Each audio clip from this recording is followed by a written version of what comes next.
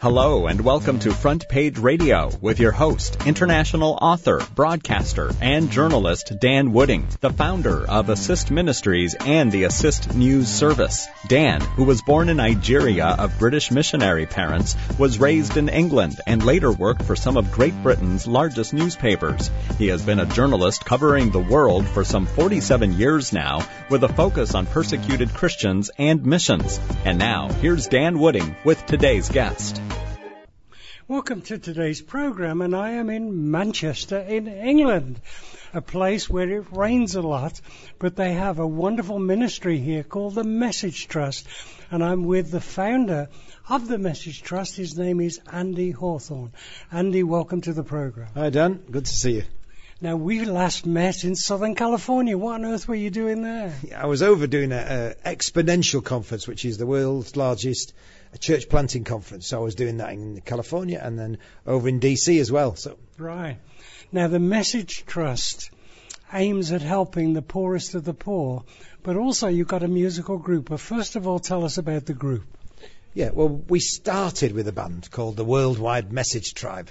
It was me and a mate and some dancers from our youth group, and our heart was just to reach the toughest young people in Manchester, our city here, because our headquarters is 15 minutes down the road. And we started with this band. We didn't really know what we were doing, but God liked it. And we saw thousands of young people come to Christ. And we even got popular all over the world, even in the States. And but really our heart was always to reach tough youth. You know, I'm an evangelist by nature. So on the back of the Worldwide Message Tribe, we've formed this ministry. I've stopped rapping. I'm sure many people would be glad about that. But we have about 7 other bands in the ministry now who are reaching out. And this week we'll be in a bunch of schools in Yorkshire. And week in, week out, we're reaching into schools. I mean, people in America can't believe the open doors we have into schools in the UK. So we're going to schools. We share the good news, we do massive gigs, and we're seeing literally thousands of young people come to Christ. And like 30 years after it all started, that warms my heart that I'm not doing it, but there's a whole lot more people doing it a whole lot better than I did. Can you explain that? Because, you know, to go into an American school and preach the gospel openly, you really wouldn't be allowed. You know, it has to be separate to the school. How come you can do this in Britain? Yeah, well, Britain, obviously, I mean, is built on Christian values and fundamental to our politics, our society is the Christian faith. Clearly, the nation is moving away from that, but still written in law are 2 things. Every young person is supposed to have a corporate act of worship, a Christian assembly, and every young person is meant to be taught religious education. Well, clearly, there's not that many Christians around some of these schools who can do either of those things. So we go in and we say, when you do the Christian part of the syllabus, can we put these cool young people who've got a real personal faith in, and they'll share about the Bible, they'll give your students opportunity to ask questions. Any questions, we're not going to do healings and appeals in assembly, but we will relevantly present the gospel. And they all do amazing rap music and backflips and breakdancing, and their school loves it, the kids love it. And then at the end of the week, we'll do a gig, a concert, where we invite the young people out of the school. They choose to be there. And at that event, we can boldly preach the gospel. And so we've been doing this, as I say, for 30 years. And the doors are more open than ever. Last year, we did 264 schools missions through the Message Ministry all over the UK. You use a certain amount of rap music and choreography and that. How has that evolved? Well, my great-grandfather was the first Salvation Army missionary to India, Captain Robert Hawthorne. And William Booth, he went out with Bramwell Booth, but William Booth said this: why should the devil have all the good music? And he was basically the brass bands of William Booth's day, with the music of the charts and the music of the dance hall, music you'd never have in church. But William Booth saw that when you played that kind of music, you got the alcoholics and the street people and the broken people. And it's exactly the same heartbeat. We just want to take the music of the charts, put God lyrics, and use it as a platform to share Jesus. We always preach the Bible. We always invite a response. And God loves it. We're actually talking with Andy Hawthorne here at the Christian Resources Exhibition in Manchester. And this is, of course, where he's based. How did you first get involved with the Message Trust, and how did the name come about? Yeah, well, it was myself and my brother had a fashion business. I came really through to Christ. I'd been brought up in a Christian family, but really came through age 17. And from that moment, I wanted to go into full-time Christian ministry. I had the heart of an evangelist. I was telling everything that moved about Jesus. And yet nobody seemed to want to have me. So I ended up going into business with my brother, and we set up a fashion accessory business. And then we started doing jackets and embroidery. The business grew. We made a few quid. And we employed lots of young people. And it was the young people we employed. Our factory was in inner city Manchester for no better reason than that's where we got the best grants from the government to build this factory. But we employed dozens and dozens of young men, and it was their broken lives, but also the real sense that they knew nothing of Christ, that prompted us in 1988 to book the biggest rock venue in Manchester for a week, to write to every church and say, come on, let's go after the youth again. And we called it The Message just because we liked the name. I don't know if it was my idea or my brother's idea. One of us had the idea. We called it The Message 88. Then we did The Message 89. And then we formed a band called the Worldwide Message Tribe. I guess because we want the message to be front and centre. I'm so glad we're called The Message, because we've got a message. And we must never forget, much as Christians are meant to care for the poor and the broken and meet real needs, if we don't share our message, if people don't understand our message, the message of the cross, the message of salvation through Christ, we're never going to see society changed. So now you've evolved to do the school ministry. Do you do also inner city work as well? Yeah, I mean, one of the key projects we're involved in is called the Eden Project, which there's an Eden Project down south, which is a big greenhouse. It's nothing to do with that. These are workers who move in to live in deprived communities. You know, pragmatically, when we'd been running as a ministry for about 5 years, we did a mission in a place called Bench Hill, Britain's most deprived ward, and we saw about 100 young people come to Christ. But the kind of young people who had so many problems, so many challenges, you know, so much addiction, so much brokenness in the family. It's like, how do we disciple them with all their multiple needs? And we're aware the little church we're working with would really struggle. So we came up with this dream of moving 25 young adults in to pull the boarding up off these houses, to live there, not for, like we were doing, for a couple of weeks doing a mission, but for, we say, 5 years minimum. So we moved our first team into Bench Hill, and we really started to see transformation come. So we launched another team, and we've now done 60 of these Eden teams, and over 700, mainly young people, but some older people, have moved to live in these downwardly mobile, if you like, following Christ, who left a beautiful place and came to an ugly place because of his great love. And real sacrifice. And it's the biggest urban missions movement since the Salvation Army in the UK. Such a precious thing. And we can track pretty much every Eden team from the day they were opened and see not just church grow, but crime come down and communities start to be transformed. It's a really precious thing.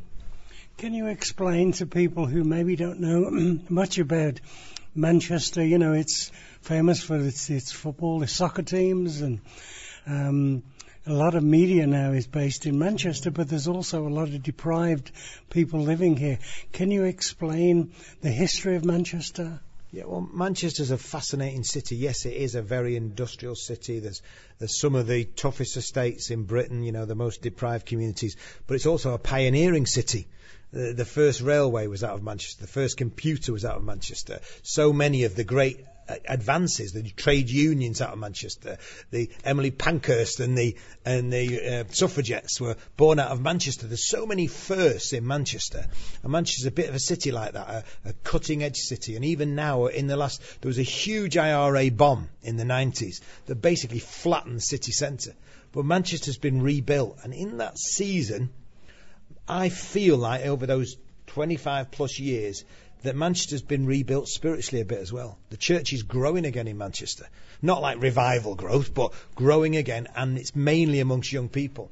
When I first started the message in 1988, I went to see the Bishop of Manchester, and I said, Bishop, we've got this vision for Manchester's biggest ever youth mission. We're going to reach thousands of kids and see God do something new. And he said, oh, well done. Good for you, young man, but I can't help you, because I oversee 364 churches, and I can't think of a single lively youth work. So it's like that was the landscape. Well, it very much is not the landscape now. You know, God's doing a new thing, and that's our big kind of prophetic scripture over the message is my Bible reading the day we had the first idea to organise this massive youth mission. Isaiah 43, see, I'm doing a new thing. There'll be rivers in the deserts and streams in the wasteland. Goes on to say the wild animals will honour me. those I've formed to declare my praise. And that's what the message is all about, seeing God's new thing, believing for revival, believing for the river, and believing that the wild animals, which was a good description of some of the lads I was employing back then, were actually formed to declare his praise. The wildest young person can go from the problem to the answer, and that's a precious thing. I've been living back here now for nearly a year, and I've noticed the tremendous division in Britain over this Brexit, which is the breakaway from the EU. How are you dealing with the anger that seems to be in Britain? Well, right now we're in a bit of a mess. We're right in the middle of it, and I don't think people know which way it's going to go. One of the fascinating things about Brexit was perhaps how the political class in London and in Westminster were so unaware of how people were feeling out in the estates. They thought it was just a done deal. We'll have the vote. It's clear everybody will vote. All the politicians want to stay in the EU. All the wealthy and well-heeled people tend to want to stay in the EU, but they weren't aware how disaffected people in places like Manchester and Newcastle and Liverpool were, we were the people who voted to get out of the EU because they're not happy with the present situation. And they're thinking the problem's coming from immigrants coming in. In my opinion, one of the best things that's happening to this nation is immigrants coming in. We've got people coming from all over the world, thousands of people from unreached people groups. We've got people flooding into the UK from Iran. And did you know Iran's the fastest growing church in the world? That not numerically, but percentage-wise, this brutal Muslim regime. And here in the UK, everywhere you go, there's Farsi speakers who've come to Christ. My mate, the chairman of our trust, baptised 13 Iranians in his church last weekend. And that's the stuff in my church. There's Iranians everywhere because God's on the move. I'm like, bring them in. Bring them in. Let's love on them. Let's lead them to Jesus. Let's send them back to these tough places. But anyway, so there's a disaffection, yes, and there is division. And I feel God's up to something. I mean, what a terrible job Theresa May's got, that's for sure. We need to pray for her, don't we? For wisdom. And something's got to change. What's going to happen is either, in my opinion, we'll slowly grind our way towards a no-deal Brexit, where we'll go out of the EU on our own and things will get a whole lot worse, or we'll have a second referendum and people will say, I wish I hadn't done that in the first place. I didn't really know the implications, but it's not good, and it's costing billions. And the thing is, when something like this happens, it tends to be the poor who suffer the most. That's the thing I'm scared about. We were praying about that this morning at the message. It's often the poor. So we need to pray that God will, in his mercy, just help us as a nation to make some good choices. Now, with the different groups that you're working with, particularly the people from overseas, do you have a story that you could share with us that is absolutely mind-blowing? Well, right now, we've got lots, but right now I think about a guy called Mohammed Mo Timbo, who we met in Forest Bank Prison. He was a heavy-duty drug dealer and a knife criminal, but he came to Christ. And we have workers in all the Northwest young offender institutions.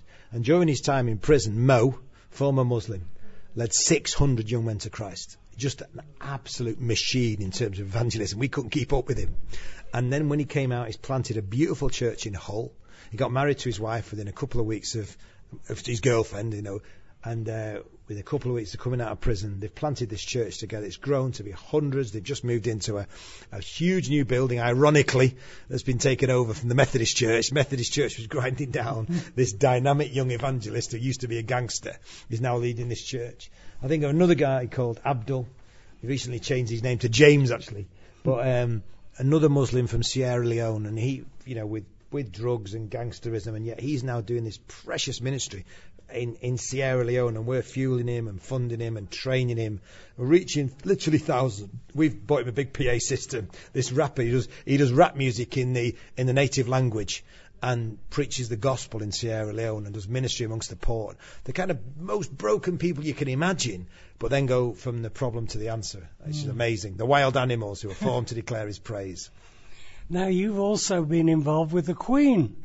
I understand you had some connection with a book that was written.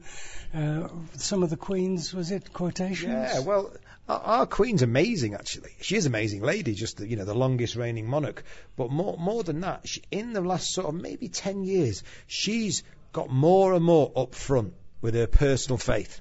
And the time, usually she's a mouthpiece for the government, but once a year at the Queen's speech, she gets to write her own speech and share her heart.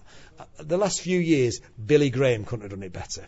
If you're going to, because she's very posh, it's quite amazing what she says. Just the way she shares her personal faith in Christ and a desire for Christ to be known in the nation. And, when at her coronation, the Archbishop of Canterbury gave her a Bible and said, "Your Majesty, here they are, the lively oracles of God, the most precious thing this life affords." Now, if your name's Queen Elizabeth, you've got a few of the precious things this life affords, haven't you? Nice jewellery collection, the odd country estate, and trains and planes and everything else. But the most precious thing she owns is a Bible, and I believe she knows it. We just took, as the Hope, there's a group of ministries who partner Hope, we took a whole bunch of her quotations and produced a book that we sent out there. It's now sold over 1 million copies. And the Queen, for the first time ever, did the foreword for this book. She didn't write, basically. She didn't write for books, but she did a foreword, a precious foreword about her personal faith. And it's been a huge thing all over the nation, one of those God things. But also, you've been to Buckingham Palace. You got an award for your ministry or your work. Tell us, I believe it was called the Order of the British Empire. That's right, yeah, which evangelists don't normally get. So I was really honoured to get that. And I guess it wasn't so much for our evangelism as our work amongst the poor and the marginalised. But so a few years ago I went to Buckingham Palace, and the funny thing is, the Queen very often does these presentations, but the guy came out in all his fancy gear in Buckingham Palace, in all the incredible, lavish surroundings, and he said, "Ladies and gentlemen," I'm stood there with film stars and all kinds of athletes and people I knew, and I'm stood there a bit nervous waiting for this presentation. He said, "Today we're pleased to say that presenting the awards will be His Royal Highness Prince Charles, Prince of Wales." And the whole audience went, "Oh." And much as he's great, Prince Charles, we all wanted the Queen, But anyway, so I got my award, which was the OBE, and it's a great honour. And it felt like a bit like getting your obituary before you die, because all these people said all these lovely things about me. So yeah. Oh, that's lovely. Yeah. What was the? I mean, does somebody recommend you or what? Yeah, it was the Chief Constable and some business people put it forward. There's a guy called the Lord Lieutenant, who's the Queen's representative, and so each county. So they put people forward who're supposed to have done good things, and so they ganged up. It's all a big secret, and then you just get a letter from Buckingham Palace, and yeah, my kids can even get married now in Westminster Abbey or somewhere because of it. So, and who would have thought when I just left the business and preached the gospel that would happen? So, a great thing. When you look back over all the things that have happened, here you are, you run a little business with your brother, and suddenly hundreds of people are coming to Christ, maybe more than hundreds, and then they're reproducing. Could you ever dream this would happen? No, because that's the way it works, isn't it, in the kingdom? God does immeasurably more than all we could ever dream or imagine. But the great thing is, if I can stay faithful, I don't need to be the smartest guy around, but if I can be faith-filled and keep my eyes on Jesus, He'll continue to do immeasurably more than all I could ask or imagine. We literally just did what was before us as kids who need Jesus. Let's go after them. And the eyes of the Lord range the earth, looking for a heart. And I think He did see a heart for these kids, and that's His heart. So He strongly supports us. And before we know it, we've got this global, because it is global now, ministry, and it is hundreds of thousands.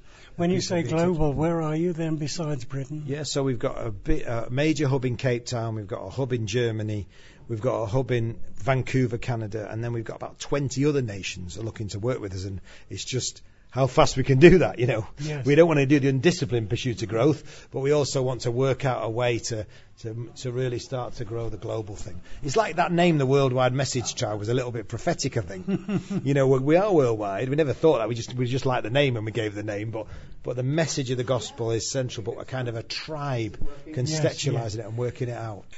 For someone listening who would like to get involved in ministry like yours in the States, what can they do? Should they write to you? Or yeah, they can write. Everything they need to know is on our website, message.org.uk. Okay. And there's lots of resources. We've got free resources, free downloads, free podcasts, free videos. We've also got books and training materials, both in terms of out-and-out mission, in terms of serving amongst the poor and the broken, and in terms of prayer as well. I mean, we're passionate prayers. We're not going to get anything done without prayer. So, so if you're passionate for the poor, you're passionate for evangelism, and you want to pray more, get to message.org.uk and you can find out how to get involved and maybe how to support the work as well, which would be amazing. What would you say is the biggest lesson God's taught you over the years? I think there's two big things I'd say. First thing is we need to just keep Jesus central. In all you do, it's all about Jesus. I can't get this job done, Jesus can. The second thing I've learned is if me and my wife are okay, everything's okay. If we're sweet, I've been called to work alongside this woman and journey with her. And they said there's a sense that if you've got someone who's for you, believes in you, can tell you when you're being an idiot and a bit proud because they love you, you're going to do all right.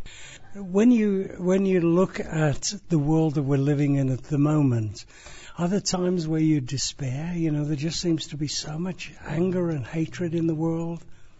Yeah, well, I am a positive disposition guy. I'm a kind of glass half full guy. So I tend not to despair. I tend to look at it with faith. Clearly, when you go to some places around the world I've been, it's not hard to despair.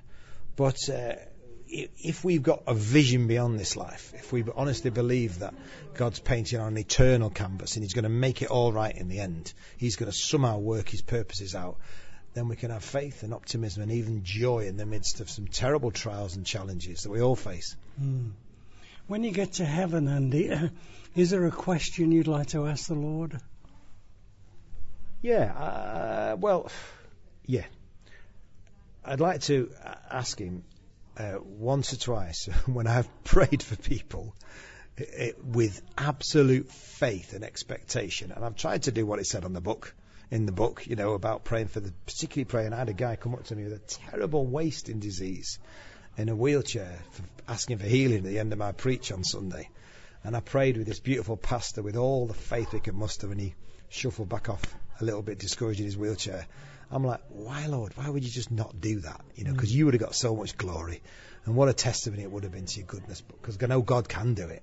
So I've got a few questions around healing, about what it seems to say one thing in the book, but my experience where I live. And maybe it's a little bit like, Jesus went to his hometown and he was amazed that he couldn't do more miracles because of their lack of faith. Maybe there's an atmosphere where we are at the moment in the UK, but it's still tough, isn't it, to pray? And I've had friends die of cancer, and I've seen prayer meetings for those people where there was absolute faith and passion and words, and they've had dreams about healing. So, and then they died. So that's tough, innit? Well, I've just been through cancer surgery, so I know a little bit about this. And, God, in my opinion, used the surgeon to heal me. And 100%. Sometimes we think, well, if people are ill, they've got sin in their lives or something.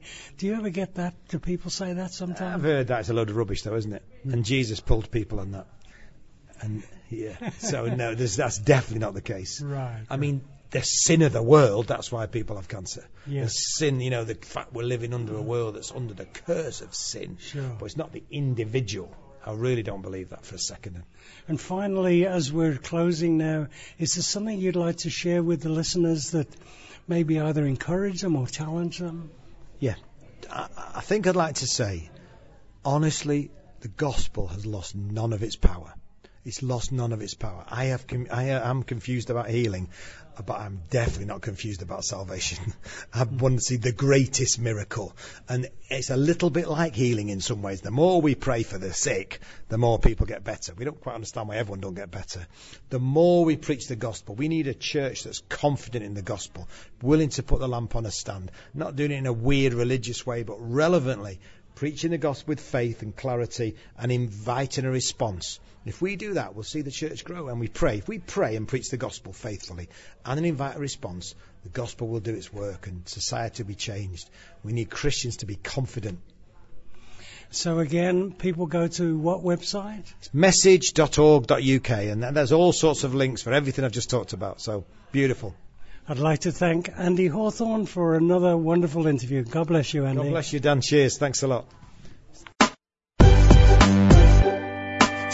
You have been listening to Front Page Radio with international journalist Dan Wooding. If you would like a free subscription to the Assist News service, log on to www.assistnews.net. And if you would like to write to Dan, send an email to assistnews@aol.com. Tune in again for another edition of Front Page Radio on this same station.